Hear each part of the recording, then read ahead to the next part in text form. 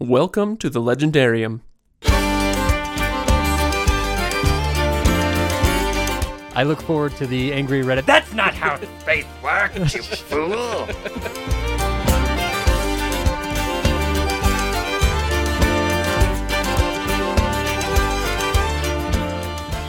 Welcome back to the Legendarium podcast.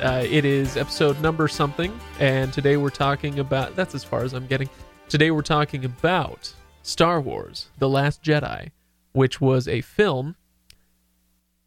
Yeah. And that's... and, okay, before we get there, my name is Craig Hanks, and I'm your host, and I'm also too lazy to come up with insults today, so Ryan, your lightsaber's short. Ken, your Wookiee hairline is receding. Oh, maybe that one was for Todd. Yeah. Todd, you smell like the inside of a tauntaun. Oh, Okay. There you go. There you go. I was wondering when you were going to get As the a sound. panel, we're as useful as the other three nipples on that creature. on I was going to say you're about as useful as Captain Phasma. Oh, man. So, okay. Yet again. We're going to have words. We'll get to all that stuff in just a moment. Spoilers, obviously, spoilers, for heaven's sake. The rule is, here's the new rule. If you didn't know, this is a cultural thing that has been instituted, whether you were listening or not. But when a movie comes out, Monday is the official screw you spoilers date.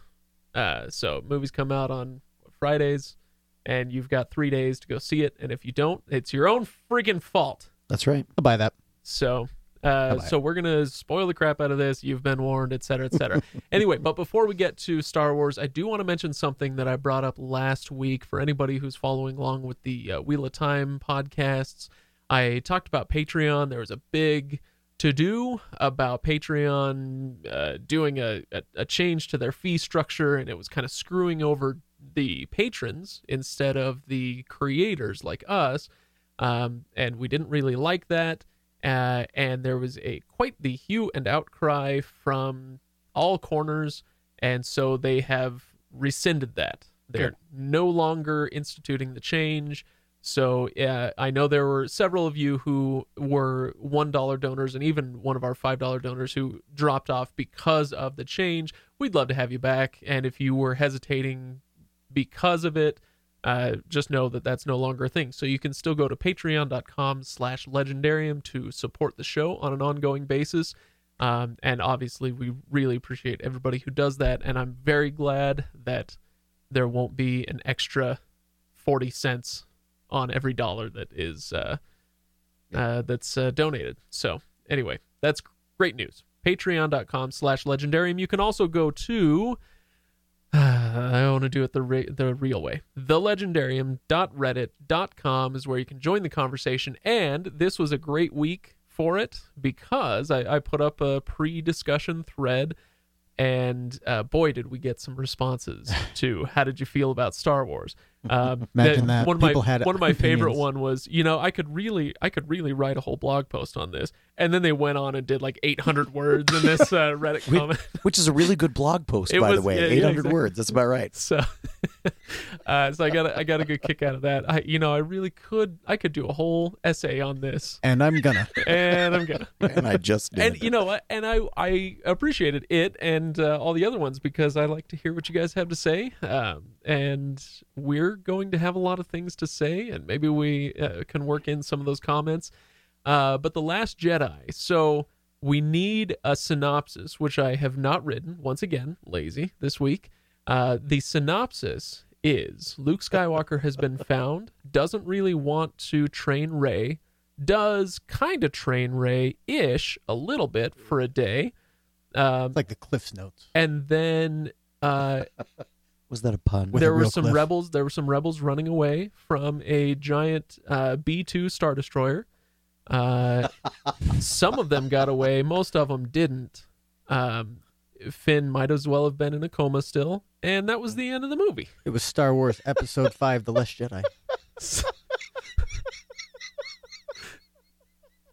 Todd, how you doing there, buddy? Oh, okay.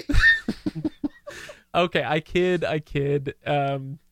but okay, again, if you haven't seen the movie, you shouldn't be listening to this, and so I shouldn't really need to do a detailed synopsis. I want to get a hot take sound effect from Ryan, who, as you said before we started, you are probably going to be the most apologetic to on this episode. And before I kick it to you, I will say I'm sorry. I'm going to say a lot of things on this episode, and I just want to clear the air right up front. It was okay. I didn't hate it, even though a lot of things that I say are going to sound like I did. I didn't. But okay, go ahead, Ryan. Here's my hot take. In a few years, we're going to look back at The Last Jedi, and be very grateful that it was what it was. As a whole, as a community as a whole. Why? Because this was the actual reset button for the series. They kind of tried to start that with 7. They didn't. It was just kind of an introduction to here's the players. Yep. This is how they actually reset the series and allow us to go somewhere original and new from here. This one had a good blend, in my opinion, of aspects that we enjoyed about the originals, plus being new, plus trying to kind of make it tailor-fitted to the more modern audience. Not sure I loved that entirely, but if you look now, look at where we are now. At the end of this movie, the rebellion in its entirety fit on the Millennium Falcon. The First Order is a huge powerhouse. One thing that we never really got from 7 is the scope of both sides. How big is the Resistance? How big is the First Order? We never really got a good scope on that. We know now the Resistance is like 30 people, and their leadership is gone. So we have Poe going Unfortunately, that's not true because Leia survived. Yeah. Yes. I will say yes-ish. Okay, Leia survived. Yes. Unfortunately, Carrie Fisher did not. That's what makes it unfortunate. And tough to work with. So going forward, we now have the ability to say, I mean, Luke, they basically wrote it in the script when Luke's little thing with Kylo Ren at the end there, today the rebellion is reborn, I will not be the last Jedi. I mean, it was essentially Star Wars, Rian Johnson, Kathleen Kennedy, everyone in the Star Wars family going, look, here's where we're starting, here's where we're going from. Sorry it took us 2.5 hours and you had to stare at really awkward nipples for for a little bit. Hey, but you know what? Both Kylo Ren's and the Beast. As far as I'm concerned, that makes for a pretty great movie most of the time. But I feel like... but not this time. What in 7 people gave the line that it starts with a lot of crap about, and here we begin to set things right. Like, oh, eye roll. Yeah, we're gonna fix everything that was wrong with the prequels. Well, no, we're gonna keep those. This is them saying, all right, going forward is original. And I'm on the record saying after 7, I loved 7, but I wouldn't claim that it was original. I enjoyed very much the getting back into the world and everything there. And I said, when the next one comes out, when 8 comes out, we will get to see whether or not we are just going to get a rehash of Empire Strikes Back and get back into telling that story. And I know that then they're just going to be recycling the same 3 things, or are we going to go somewhere new?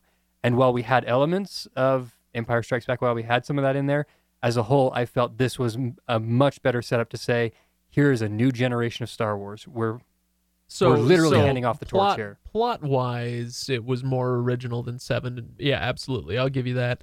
I think there were some other aspects of the reset that I was not a big fan of, specifically Rian Johnson's tone through much of the movie. Cracking jokes too often? Yeah, well, not just cracking jokes. I'm fine with if you want to put comedy in your movie, you go back and watch Empire Strikes Back, or you watch the original Star Wars, or maybe especially Return of the Jedi.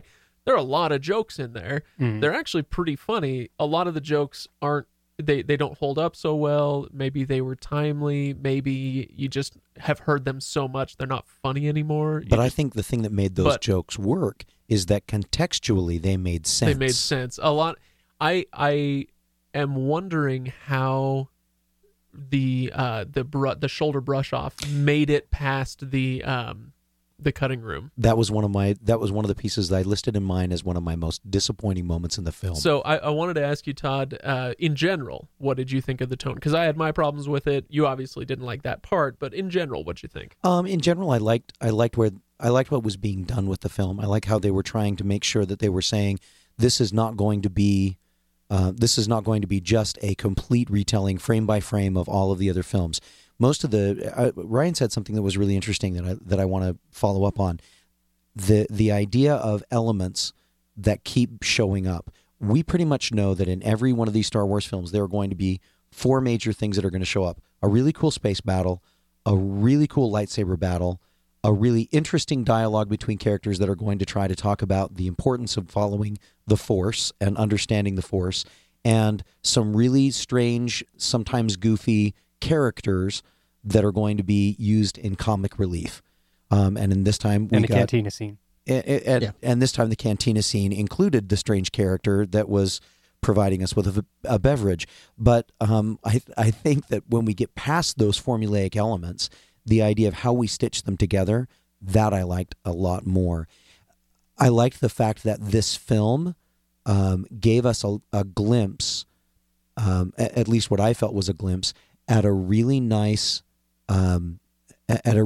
look of how we are going to survive this within this world.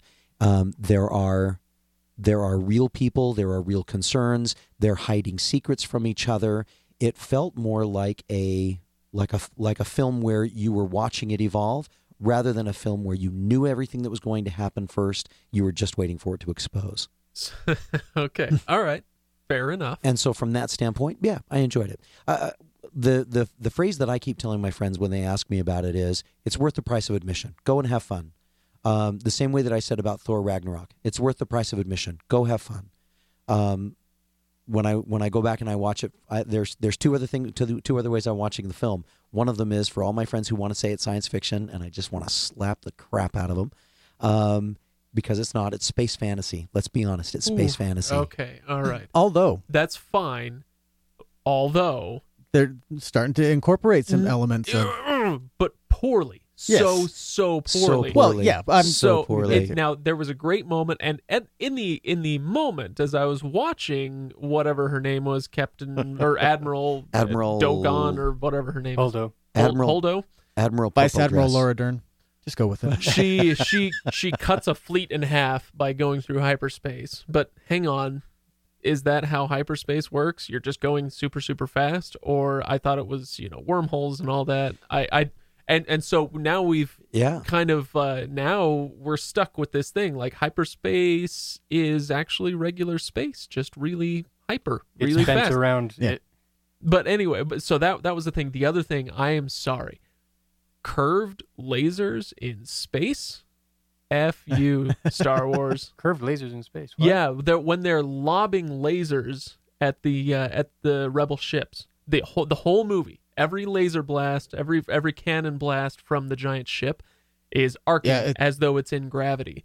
And, I didn't notice that. Yeah, I did notice that. Now that you mention go it. watch. Ryan, you've probably seen this 8 times by now, right? Not quite. But I can't believe none of you caught this. Well, no, I didn't see that. But what I saw was for me, like they had they've changed their cannon styles on that, right? So they fire differently. I didn't see any arc on.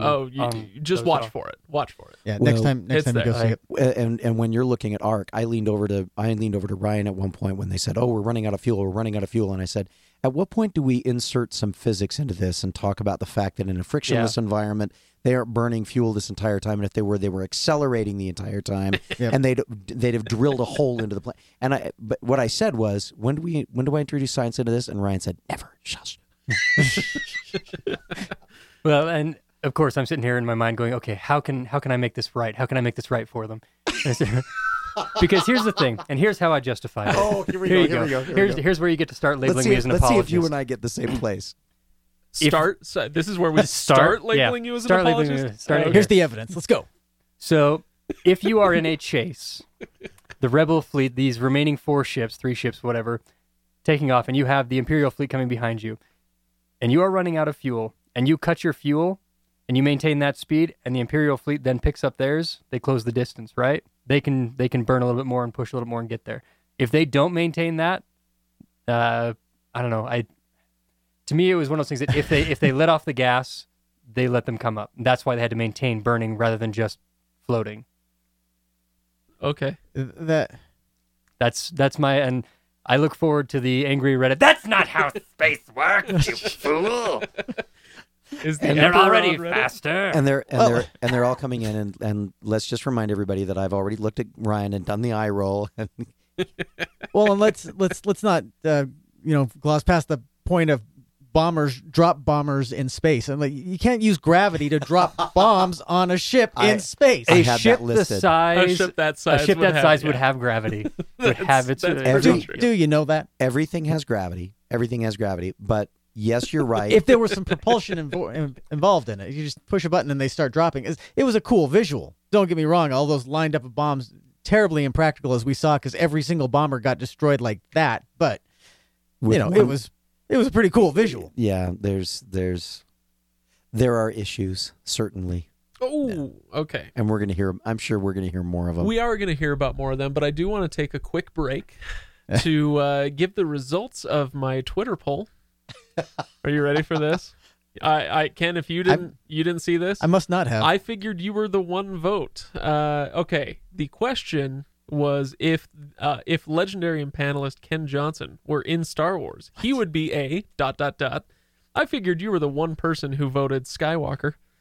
There was a vote for Skywalker, a few votes for Gungan, I don't know. many votes for Death Star Janitor, but I'm afraid been the the one. winner was Toothy Desert Vagina Pit. Gosh. So congratulations, Well, Ken. yeah, when you put that as an option, I mean, even I would vote for that one. Oh my gosh. This You know, just gets better and better all the time. I was sitting on the couch earlier playing Destiny probably, and the cat was on my lap, and my wife goes, you ought to figure out, when you guys get video going, you ought to figure out a way to get Walter the cat as a mascot for the Legendarium. I said, why? We have Ken. There's no point. Oh, you're funny. I know. So, Ken, Looking. I want to hear your favorite thing about The Last Jedi. Like we've said, we'll get to complaints and stuff, but what did you like? I'm trying to think of one specific instance that I liked, but really, I mean, what I liked is that there were several wow moments, just moments that make you go, holy crap, that just happened. Mm-hmm. And I liked the fact that the second time that I saw it, those wow moments stuck out more than the things I didn't like. I liked that a lot. So going back to Ryan's point, which was that we'll look more favorably on it as we go. I believe that because I liked that. I loved the cinematics in it. Yeah, we can quibble about the science fiction of ramming a ship into hyperspace, but I can make it work. That was the I can coolest. make that one work. It was the coolest visual. All of a sudden, silence and light and explosions and pants-crappingly cool moment. I want to throw this out. So when these come out, any Star Wars film comes out, I always have a personal policy. I see it twice in a row. Yeah, I go to this. I went to a 7:00 showing, and then I joined all the podcast guys I have at 10:50. something to say about that policy, by the way. I see it twice. One, so that I can just go ahead and just be my Star Wars geek fan, whatever, and then I can take the second viewing and go ahead and turn on a little bit more of the critical eye. And that was when we all went together on Thursday night. That was your second viewing already? That was my second viewing. Okay. And I will tell you this movie, you should see it a second time. Whether it's in theaters or at home, I don't really care. Because I will say that I'm going to guess that 75-80% of the people going in there wanted 2 or 3 questions answered, and you spent the entire movie waiting for those 2 or 3 questions to get answered. And not a single one of them was. One of them was. One of them was lied about. I think so. That's a really big point, which we can talk about there. But the thing is, watching the second time when I'm sitting here going, okay, I already know what the answers this movie is giving, or what those are. I was able to go ahead and immerse in the rest of it, and the story connects better the second time. Yeah. When you're not having to worry like, okay, am I going to get it now? Am I going to get it now? It connects better. The problem with the second viewing, though, is you start to feel 2.5 hours in your butt, like on your butt. Yeah. Like it's just. So tell me more about how your butt feels, Ryan. So normally for me, like when episode 7 came out, I saw it, I think 6 or 7 times in the opening weekend. I saw it twice in a row. That first night, I went the next morning. Look, we've been meaning to talk to you, Ryan. And I had every intention with this one of doing the same, going twice that night and then going again Friday morning, everything. And I didn't go. 2 reasons why. One, I had a show Friday night, and I was like, I should probably rest up and be ready for my show. And the other was, I just spent 6 hours in the theater sitting down watching this movie. I don't want to spend another 3 this morning. There's not enough there to draw me in for another 3 hours worth. Says something about the movie. It does. And this is my I have just a handful of things about the movie that bothered me, but for me, if you're going to make a movie 2.5 hours long, every piece of that needs to be important to the story. And it needs to engage the entire time. That you're telling now. Yes. I think that a lot of the story that was told will be important going forward, or it did set up. But I mean, you kind of joked about Finn might as well have just been in a coma. Like that is 45 minutes of movie that I want back. Like, was it only 45 minutes? It felt like more. I don't know. When it has no bearing other than it alters Finn's character perspective a little bit. It changes him from being this somewhat scared, nervous about the First Order to a full-on rebellion leader. Like, that's what his arc is. You don't need 45 minutes and a love story with him and Rose to do that. And the other thing that it did, one thing that I heard that I'm okay with buying into this is that you watch The Empire Strikes Back, and obviously there, like you said, there's some beats from Empire that resonate here as well. Sure. But it's not the same movie. However, one thing that Empire did that they were trying to do here was it cut every advantage that the rebels had out from under them. Yeah. Talk about dark. There are very few light moments in The Empire Strikes Back. And in the end of it, you do have hope, and there's a nice shot of them all standing on the medical frigate looking out into the stars, but that's about the only moment of real hope that you have through the whole movie. And in this one, I think what the idea was they said, okay, we're going to take all these Star Wars tropes and we're going to Empire Strikes Back them.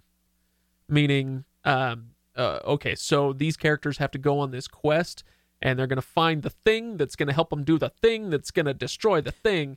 And there were a few things like this where, okay, so Rey is going to go to the island, and whether she's going to learn about this thing that's going to help her do the thing that's going to blow up the thing, and she's going to learn from the old Jedi. And every time they would try to do this, Rian Johnson's script says "F you," and says everything you just did was pointless. And so like Rey goes to learn from Luke about the Force. And turns out he's just a sour old curmudgeon who doesn't want to teach her anything, and he really doesn't teach her all that much. Now, I'll go on record as saying that storyline was extremely engaging and interesting, and I was still okay with it, maybe largely because it accomplished what it was trying to do in undercutting Rey's goals. I thought you were going to say because you relate to the curmudgeonness. Well, there is that. But something about the Finn one, and maybe we can hash this out, but the Finn storyline is largely the same. He's going on a quest to get the thing to destroy the thing, but then it turns out that was all completely pointless. And as a viewer, that felt more insulting than the Rey storyline. How do you mean it was pointless? Well, not only was it pointless, it was counterproductive. Exactly. It was. Because they go to get this hacker so they can get on the ship so they can cut the string that allows them to track them through hyperspace. But it turns out that by going there, they get hooked up with the hacker who sold them out to the Empire. So if they hadn't gone at all, then all the people. So Leia has this master plan. She's got all these lifeboats. Get them on the lifeboats. We'll cloak them, get them down to the planet, and then they can destroy the ship, and they'll think they got everybody. It actually undercuts her plot for Poe to send Finn and Rose on this trip because then they end up bringing, like Ken said, they bring the traitor with them, and he sells out the lifeboats, and half of them get destroyed, and everybody dies. So I guess I look at it from a standpoint of saying, this is, for me at least, this is one of the things that I liked about the film, is that you didn't know that there was a grand plan until Poe knew that there was a grand plan. One of the things we talk about in literature is what people know and what they don't. And when we're reading a book, we get it from the perspective of the one person who we're inside their space. We were basically inside Poe and Poe's space when we're on board the ship. We're not inside anybody else's space. And Poe doesn't know that there's a plan. And because he doesn't know, he takes matters into his own hands. Which is what he does his entire time. Yeah, it's one of the things that makes him a jackass. It is one of the things in this movie. It is one of the things that makes him a jackass. It's also one of the things that, as they were going through and talking about it, helps him do the character arc that he needs to become a leader and to start recognizing, oh, I've got to start thinking bigger picture, not just about this individual instance. He gets that at the beginning. He gets it again reiterated to him through that failed plan that undercuts everything. But it's an accident. At least he's taking action, and that's why I enjoyed it. I bought into it, and I said, "Okay, I'm good." That was his purpose in the movie. I just think that it was a horribly told story. His story, I thought was horribly told. But the thing you liked about it was the thing that I hated about it is that just tell him the damn plan. But that's the thing in every piece of drama, in every piece of literature and drama and musical theater.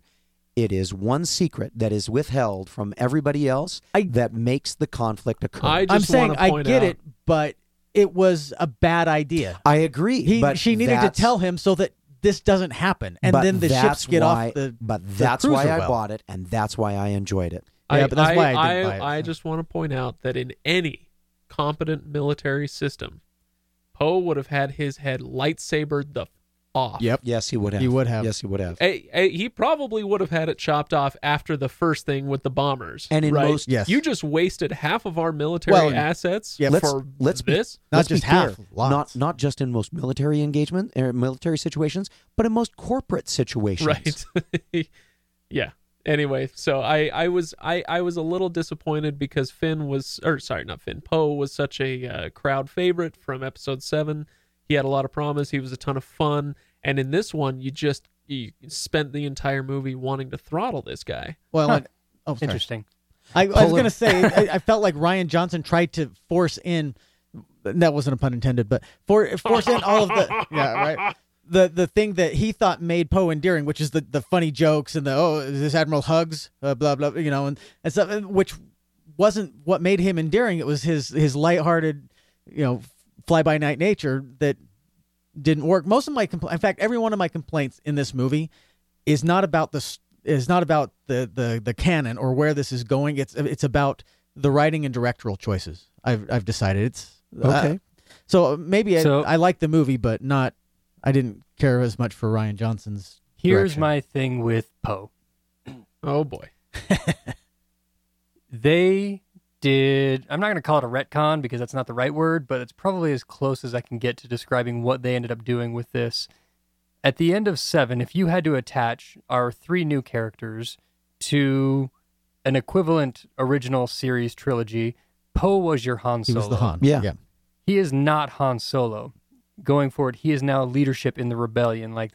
Well, I mean, Han was General Solo eventually. Eventually. But he was still the smuggler, and he wasn't the one standing in the meetings planning. He was the one that they came to off to the side and said, "Hey, you're going to run the Endor mission." And he was like, "Yeah." He's not the one actually, giving the rally cry speech to everyone. Come, we're going to be the spark that lights the fire. That's not Han. No. Right. And so they took Poe and they said, "Okay, we're going to rearrange this a little bit. Rey is our Jedi. That's been the case from the beginning. We kind of toyed with in 7, trying to make people think that it was Finn for a while, but it's Rey. And then we have Poe now being the Resistance leader, and Finn gets to be the C-3PO? The plucky. No, he gets to be the plucky scoundrel. Yeah, he gets to he gets to play that role a little bit, which required some shifting around, and they decided to do that through this specific storytelling element. So, and it required every one of these character arcs. If you actually go down and say, okay, what was their arc in this movie? Poe's was becoming a leader. Mm-hmm. It was becoming a leader and learning what that means, and taming your hot-headedness. Yeah. Finn, believing in something. It was coming to actually say, I believe in the rebellion, and I'm planting my flag here. I'm not going to run anymore. Because he was heading out the escape bin, the escape pod when he met Rose, trying to protect Rey, still out for himself. Rey's has been finding my place and getting a firm footing there. And now she knows, because Luke wasn't, she thought that she would find it with Luke. She thought she'd found it with Han a little bit, but lost him. For her, it was finding her place, and she knows now she's going to have to make her own, because she comes from nowhere. She comes from no one, and the only thing she has is herself, which is a very dangerous place to put that character. She has her friends. She and Finn are clearly, I mean... she has Finn. I don't think they'll ever be romantically connected, but clearly they're connected. She has friends, but in terms of being able to deal with what makes her unique, she has one connection, and that is Kylo Ren. Yeah. Unless they force ghost Mark Hamill back, which they set up they can do. Which I think they will. She's got two. She's got Kylo Ren. She's got the books. And the books. Well, and she's got Poe, but that's not a real strong connection. I don't call that a friend connection there, because that's the guiding yourself. So she's friend zoned. My friends are my books. She's got Kylo Ren as her only person who can understand what she deals with in terms of dealing with the Force and dealing with that. The books will give her guidance and help her figure that out in an environment so that she doesn't get tied in with the Jedi Order, but simply what the Jedi. And this is a chance for them to rewrite what it means to be a Jedi, because what's in those books is now what we're going to get. And I think what we're going to get is a discovery that what the Jedi became and what the Jedi were are two very different kinds of things. Oh, absolutely. Luke pretty much straight out comes out, which I loved that they did it. It's something that we as fans have been doing for years, calling out the hubris of the Jedi and saying, when he's teaching her about the Force, you see what that is. Do you understand? What sort of pride do you have to claim that as your own? It doesn't belong to the Jedi. It doesn't belong. I was like, thank you. Yes. That is a beautiful place to start from, to say that this. Also gives how much does that sound like the Wheel of Time? A lot. Yeah, a lot. And it also helps us understand why balance is important, because the Force, this world, this binding force between everything, requires balance to exist, and it doesn't make it good or bad, and it can affect. I think that it can affect things in the world. It can affect things around it to help it maintain balance. That's why there's a champion of light and a champion of dark. Pretty standard fantasy trope. Champion of light, champion of dark. Which is why I also absolutely loved the sequence, not just for the action between Kylo Ren and Rey when he kills off Snoke, which we can talk about being a little bit under. But that fight. When he kills off Snoke and the two of them start fighting side by side, and you're getting this excited idea, and and the first time I'm watching, they still haven't revealed Rey's heritage and whatever. I'm like, brother and sister, it's happening. The Solo twins. Somehow they're going to explain it. It's going to be the kid. That's going to be the case. They do something, and then they finish this moment. They've come together. They've connected on this new level, and you're like, oh, this is awesome. And then he chooses the dark again. And I liked that. I liked that a lot. It was so wonderful. It was a good moment. And it took him from being a tantrum-centric child, like Snoke calls him, you're a child in a mask, to being an actual villain. Yes. We watch him make the choice. Even after he is connected with someone else, he's gotten rid of the person over him. He is now the supreme leader, and he chooses the dark, and there is no more good. Even Luke saying, I can't save him. There's no saving him. I felt right now, Kylo Ren is a bad guy now. There's not a redemption arc for this character. Nope. In the same way as Darth Vader, there could be a redemption arc. There could be, they should not. The difference is that Vader still had the Emperor that was pulling his strings. Right now, Kylo Ren has no one pulling his strings. And so any decisions that he makes are choices. They're not orders being followed. Right. They are choices. And that's, Ryan, I think you're absolutely hitting it on the head. That's what makes him now truly a great villain character. He's the Emperor for this new situation. He may not have been the one that started it, but he is the one that's going to run it now. Which is going to be an interesting turn of events, because he doesn't seem ready to be an Emperor type. Yeah, he still seems brash and emotional and reckless, and so makes you him mean dangerous. Somebody on the dark side. Yeah, but not like not the Emperor, and calculating. not like Snoke, who were calculating and manipulative and had their fingers on everything apparently except the lightsaber. But Hey, So and by the way, wanna... Darth Maul came back from a severing like that. So okay, look. Hold up. Let's get back to Snoke in just a minute. I do want to talk about, because we've drifted really close to the subject a couple of times now with Rey's parentage, for instance. But one of the things that I'm a little bit miffed about, I guess, is this movie in relation to Episode 7. Because Ryan, you were kind of talking about this earlier when you said this is the movie. This is the one where they say, okay, this is the actual reset button. This is where we can go in our own direction. And I think that's totally legitimate. But then the question in my mind is, okay, so what was the point of Episode 7 again? And basically, I kind of feel like in Episode 7, we all took a big, long stroll through Chekhov's living room. And there are guns on mantelpieces all over the place. And we're going, oh, that's a sweet gun on that mantelpiece, whatever. I can't wait to take that down and shoot it. Yeah. And then somebody says, okay, so it's time for Episode 8. Burn down Chekhov's house.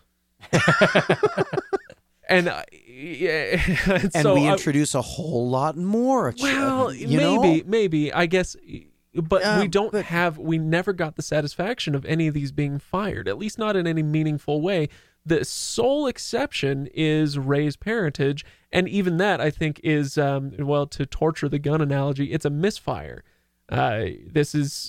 It's clearly a lie. I'm planting my flag on this. I don't think so. I'm with Ryan on this one. It is clearly a lie. I have the feeling that it's a lie. I really hope that it's not, because I want her to be from nowhere. I want her to be nothing. I don't want her to be another Skywalker or Kenobi or a Calrissian even. I want her to be somebody new. We've already seen the new Anakin, a slave boy in the pits of the casino. That's nothing. It's just summoning a broom, and I'm just telling you. It's the new trilogy. I mean, I think that Rian Johnson did take a few moments in this movie to say, set up hey, his own trilogy. I was hired to do a new trilogy that's not based around what's happening here.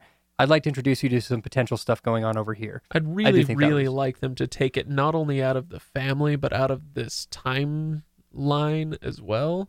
Get us out of the Empire versus Rebels or the First Order, or whatever they're calling themselves. The good versus evil? No. I'm just saying, tell us something about the Old Republic or whatever. I'd like to see Disney do that. Get out of here and give us something new. I have similar feelings. I would love to see Knights of the Old Republic.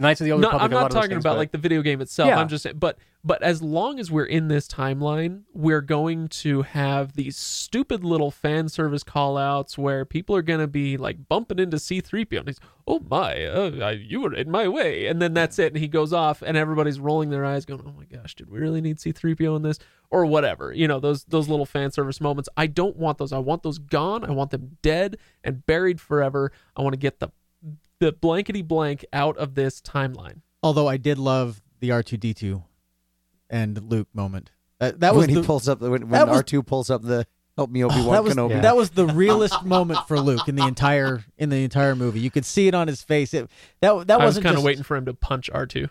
Shut up. But it wasn't just Luke's realest moment. You could see it was Mark Hamill's moment as well. Yeah. And it was good. neat. It was good. C-3PO could have never said anything and it would have been just fine. I mean, by the way, just as a side note, how many leaps and bounds has Mark Hamill made over the last 30 years as an actor? Oh, yeah. So I did something really fun. He was fine. In fact, I like him a lot in the original trilogy. Even the first movie, when people say, "Oh, he's so whiny," of course he's whiny. That's his character. He was a 20-year-old kid. That's how it was written. I really liked him, but he's so much better now, even than he was then. I went back and I had a friend asking me for some film information about the previous about the first series of trilogies, and so as I was going through looking for things, I found some old acting moments that Mark Hamill had either before or right as Star Wars was coming off. I saw him in The Partridge Family. Oh man! As a little bit part in The Partridge Family, and I saw him in 8 is Enough as the David character. And for those of you who aren't old enough to remember that, that's okay. But it was really interesting to watch him. That's everyone else in the world, Todd. Thank you for reminding me about that. Even me. But as I watch those, I'm looking at it and I'm saying to myself, oh yeah, this is the character that he played. This is his one acting thing that he did, his shtick, and it was very obvious that he was cast because of his innocence, his naivete, his ability to be that youthful, that young, that angsty, and my goodness, watching his development as an actor and seeing where it brings him to this moment where he plays a curmudgeon quite nicely, and just and has the moment where you see on his face, and it's in the flashback scene with Kylo Ren, where you get to see the look on his face of terror, of conviction, of uncertainty. He plays a lot of emotions on his face very, very quickly. Something that as an actor, as a theater person, I really, really respected and very much enjoyed. Very good. Now that was Craig saying, nobody cares. No. I'm not. I'm just saying I'm not a theater guy. What else to say? I'm with you. Before we jump too far, I brought up the damn point. So shut up. We hit it and then we jumped off of it very quickly. We hit it and then we quit it. Yes. Raised parentage. I think that you. So we're not the only ones. Is what you're saying. Yeah. Just like Ray. I am very happy about the way that they did that, actually. I don't believe it's a lie. It's a lie.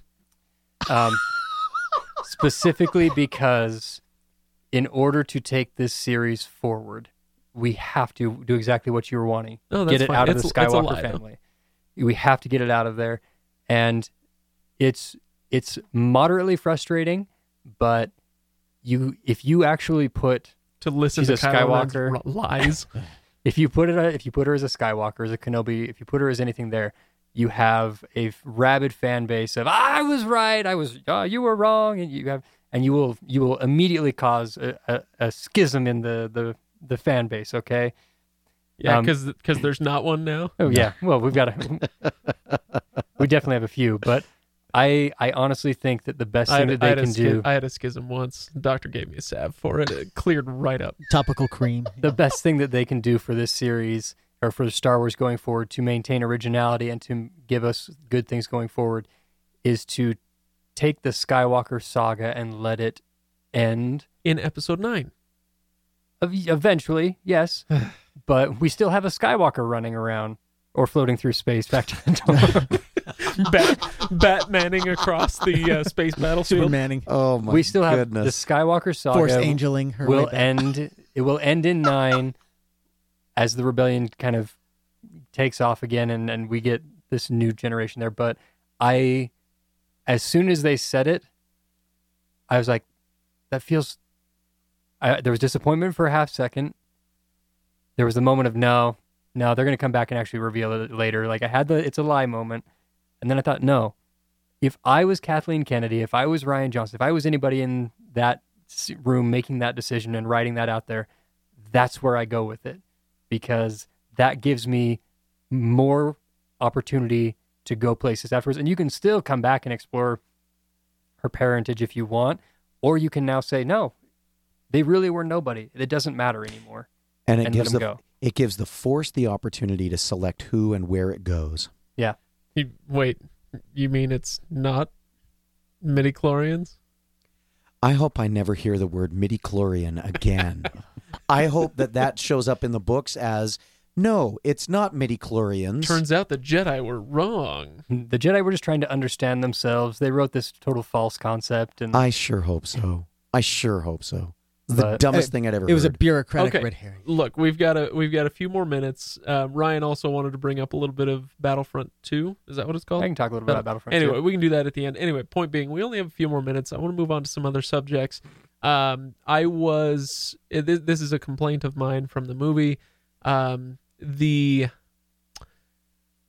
beclowning of the First Order was not in great service to the story, I thought. This was something that, again, comparing it to the original trilogy, something that wasn't really done. With the exception of the Return of the Jedi, with the stupid Ewoks versus stormtroopers, I have issues, like bows and arrows and all that stuff. Like the stormtroopers are kind of made to look silly in that movie. But for the most part, in the original trilogy, especially in something as dark as The Empire Strikes Back, the Empire is frigging terrifying. Darth Vader is frigging terrifying. And in this one, you have there are moments like with Kylo Ren and that Andy Serkis guy. Oh, Snoke. That they're kind of menacing a little bit, whatever. But General Hux is the embodiment of the First Order in this movie, and he is made to look like a fool the entire time. Yeah. Especially, I hated the prank call for this reason, because it really undercut our bad guys and made them not very menacing. It made him look like an idiot. It set a bad tone for his credibility, but also now I will say I got a little chuckle out of it. I chuckled, but then immediately after I hated myself for chuckling. Well, basically, I got a chuckle the first time, and then when it kept going, I was like, all right. But I thought his over the top stuff would have hopefully not made it into episode 8, but he still seemed kind of like a parody, and there was no depth, there was no reason for all of his. There's a perfect reason for it. Oh boy, here we go. He's the blunt instrument. He goes where he is instructed. He does what he is told. He is just absolute power. He's the rabid dog, and you keep him on the chain until you let him off, just like Snoke said. But we don't see it. I mean, no, that's exactly what you're complaining about, is the fact that you're seeing it. Yes, you're seeing exactly that. He wasn't having a moment where he was supposed to use his brain. He was waiting for the order to destroy. And when he finally got frustrated, he gave the order to destroy. Too late. My point is, we see a lot of great depth. We see a lot of character building from Kylo Ren. We see nothing from Hux. We just see go. That's because Hux doesn't have anywhere to go, and he should. Why? Because he's the bad guy. Because we deserve. He is the. I hate when. Sorry, this is a tangent. We'll save it for later. But I want to see more from my bad guys. I don't want to just see them out there being bad and twirling their mustaches just for the sake of it. He's the character that prevents you from having to go through the bureaucracy of getting stuff done. You just give it to the commander of the army, and he's the one who shouts out the order, and it gets done. Otherwise, you're like, Kylo Ren's talking to this radar technician over here and this person over here, to give orders. His entire purpose is, like you said, he is the face of the First Order for that, but the First Order is a rabid animal. Okay, so I did not mean for this to go on that long. I don't really care that much. And the reason for the prank call is to buy time for the jet to charge up. That's all it was. Right, fine. I buy time some other way. I mean, I'm talking about from a script writing perspective. I didn't care for it. Yeah. I did want to bring up one other thing that kind of, it didn't sit very well with me while I was watching the movie, and I couldn't put it into words. But there's a certain element of self-mockery throughout the movie. Kind of Star Wars poking fun at itself a little bit. Like when Luke calls the lightsaber a laser sword. A laser sword, or when he tosses the lightsaber over his shoulder. These little moments, these little jabs, and they were kind of funny sometimes, or whatever. But I did read a review afterwards that kind of put into words the feeling that I had through the movie, and it was a reviewer by the name of Kyle Smith, and he said, "You can go with self-mockery if you want, but it amounts to burning your seed corn to warm your hands. Get a cheap laugh poking fun at the mythology, and its power won't be there when you need it."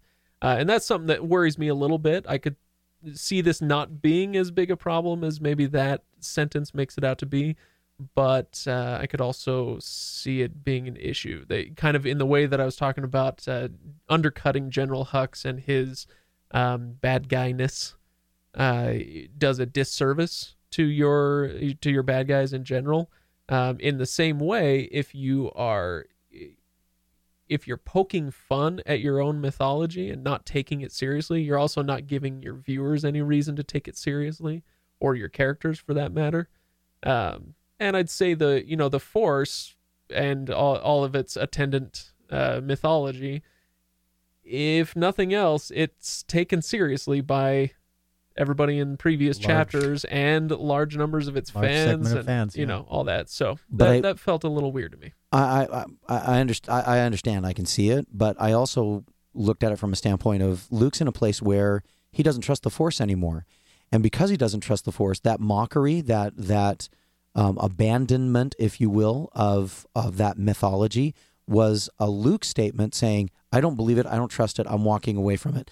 Not, I think, from a standpoint of the franchise poking fun at itself, because when Luke comes back and takes advantage of the Force, he takes advantage of it in a much larger way than we had ever seen before. And I think for me, that's why I didn't look at it as making fun of itself. I looked at it very much as Luke being that embittered and feeling that betrayed because he's missed everything and he misunderstood things. I agree with Todd, with this small caveat that I wish then it hadn't been played as a comic bit. Yes, exactly. Thank you.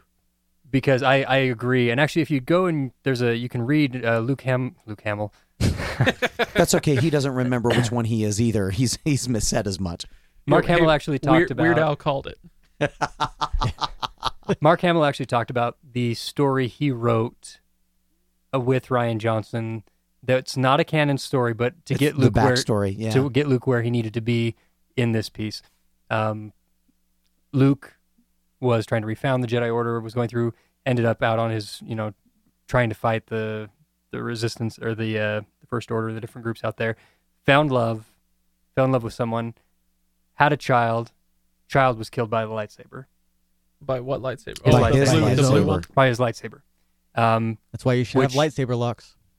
Which is kind of the basic story he used to get Luke to where he needed to be in the story, where he's been broken, he's done with the Force and things like that. Yep. That was a good interview. It was very interesting to listen to. For me, like I had mixed feelings about Luke tossing it over his shoulder, because it was funny, especially after how much time we spent waiting to see what the payoff of that scene would be. And that felt like a big middle finger right in my face from Rian Johnson. And I understand people take things different ways, but I was very invested in that moment at the end of episode 7. I really wanted to see what their first interaction would be, and Rian Johnson, in my viewing, said, "Well, F you." Yeah. I think it's funny. I'm doing my own thing. I'm not doing J.J. Abrams' thing. I can see it, and there was a lot of that in this movie about this is mine. Sorry, Ryan. Well, it's funny because they actually reshot that final sequence at Rian Johnson's request. Oh, did he? Yeah, he said, "This is what we're doing in the next one. Can you reshoot this to make it slightly different?" So I'm kind of curious to see what the shot originally was. But I didn't really get a feel that they were ever the laser sword thing. I never really felt that they were poking fun at themselves too much. Yeah. And it brings to my mind a question I have. I was going to throw this to you guys anyway. If you are Kathleen Kennedy, Rian Johnson, J.J. Abrams, these leaders of the new Star Wars universe here. First of all, I'm not talking to you losers. Who do you make Star Wars for now? You make it for the new fan base. You make it. You don't make it for anybody. You have to make it for somebody. You're Disney. You make it for the people who are going to pay lots of money for the merchandise. That's who you make it for. That's why you have porgs everywhere. There is a fan base, and the tough part with this is that if you make it for the old fan base, that only lasts so long, and it doesn't necessarily attract the up and coming fan base in the way that you might want to. If you're Kathleen Kennedy and you're looking at this, you're building it for the up and coming fan base. You're building it in a way that allows for new people to come in to have an experience with it at a continually renewing level. I think that's one of the reasons that they've done so much with the animation. I think that's one of the reasons why they've had Star Wars Rebels and why that has been successful to the extent that it has been, because it is positioned at a younger audience that they can get involved in it, so that by the time they hit that 16 to 26 demographic, they are very much ready to part with every one of their dollars to go to see one of these films and to invest in the merchandising machine. And I think if you're Disney, you're Kathleen Kennedy, that's what you're looking at. J.J. Abrams may be looking at it differently, but I think Kathleen Kennedy is very smart, very astute, and she's saying, no, Star Wars was built on the backs of children. Star Wars, the original Star Wars story was interesting to parents, but it was captivating to children. It was a retelling of all of the wonderful myths in a way that was fresh for that group of children, which most of us were in. And then it took on a life of its own when Kenner came out with all of those phenomenal toys, all those wonderful toys. And I think there's very much an awareness that merchandising machine is the machine that keeps me as a 50-year-old buying Star Wars pens. I'm sorry. Nearly 50. You're right. You're right. Okay. I'm not 50. I I don't want you to overdo it, Todd. I'm nearly 50. Look, you're not that old. So you guys, it's like the only time Craig's ever said that. Yeah. So I finally had to come Thanks, Craig. Thanks. I had to come up with an answer on my own. I figured it would only be fair to answer my own question on there. And it's along the lines of what Todd is saying. And the first thing is you have to make it for someone because you have to know your audience to do it, to give good narration. Yep. You have to have at least a rough idea, know your audience. Otherwise, your storytelling is going to go in 50 different directions. Yeah. So if I'm Kathleen Kennedy, if I'm this group here, I need that original fan base to be a part of this. So you start it with what they know. You start it there and you connect it there.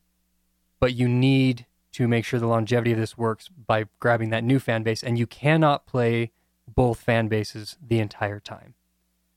So you have to transition the old fan base into the new material because you're not going to get the new fan base into the old material quite the same way, which I know that sounds very blasphemous. So, okay, well, the way you're talking is so marketing centric. It's making me sick. And I'm the marketer in the room here, you guys. But it takes no account of art. Look what they did to the expanded universe. They killed it. You mean the old expanded universe? They killed it. And the reason that they killed it was because they couldn't control it from a marketing standpoint. There were so many entrance points with so many different directions. Right, and this is my point. They are marketers. They're not artists. And what I would like is an artistic product. If we're talking about you have to have an audience. Well, sure, if you want to sell tickets. If your primary objective is to sell tickets, then yes, you think like a marketer and you create as a marketer. That's fine. However, you think about the things that really last, the things that survive through generations and across cultures, and these are not marketing products. They're artistic products. I'm talking about the original Star Wars. I'm talking about the Lord of the Rings and Charles Dickens novels. Well, okay, that's a bad example. Those were pretty commercial, heavily marketed. No, but you see what I'm saying? I'm talking about paintings and sculptures and music and whatnot that exist for a commercial purpose, but were not made with marketing in mind. So two things. First, art does not have to be completely without boundaries to be successful. It can be done inside of a box. It's not, sometimes it works there. So you can create a marketing machine like this and still have art inside of it. I firmly believe that to be the case. The other thing did you like Rogue One? No. That is this is an arguable point, the most original artistic Star Wars piece we've had in a while. I loved it. I did too. I thought it was a worthless pile of garbage. No, I thought it was fantastic.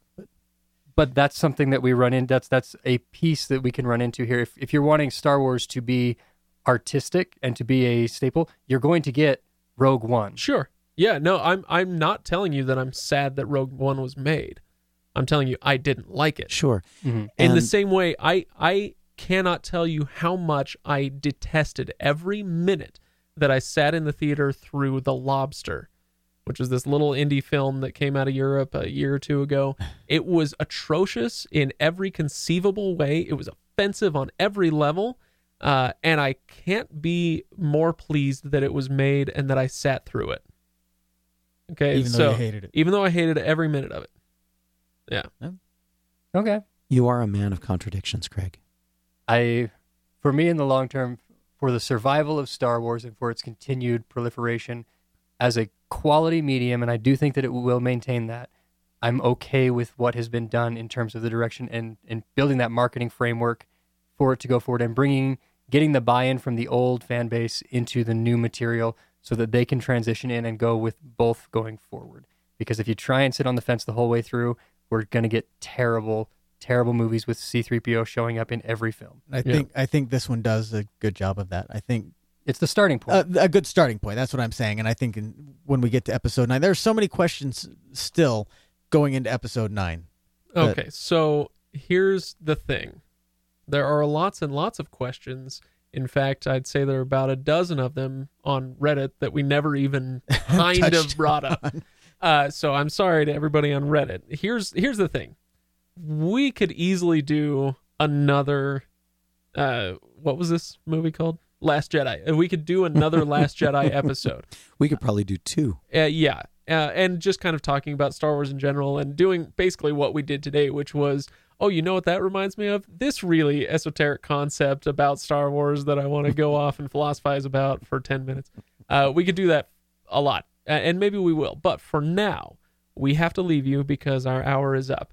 But I'm going to keep the mics running, and if you are a patron, if you're on Patreon and you are a $3 patron or higher, you will have access to the next 5 or 10 minutes because I teased Battlefront 2. I'm sorry. Okay, we're not going to talk about that today, but we'll talk about it on Patreon and maybe a little bit more here about Force Awakens. Or what is Last Jedi. Last Jedi. It was fine. It was a fine movie. Whatever. I don't know what to do with myself right now.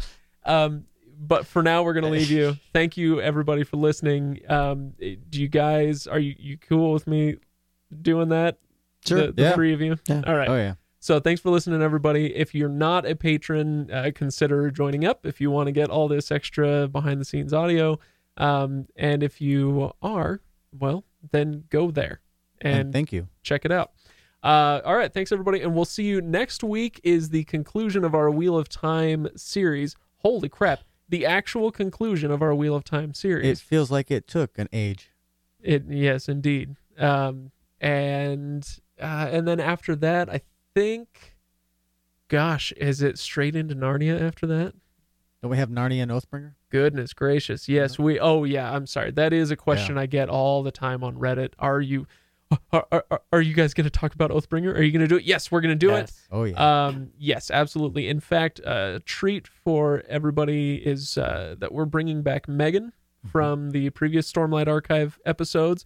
And an even bigger treat is Ken's not going to be there. Oh, So- you all can suck it. We love you, Ken. I'll Just not find a that way much. to be there. Oh, yes. I'll find a way.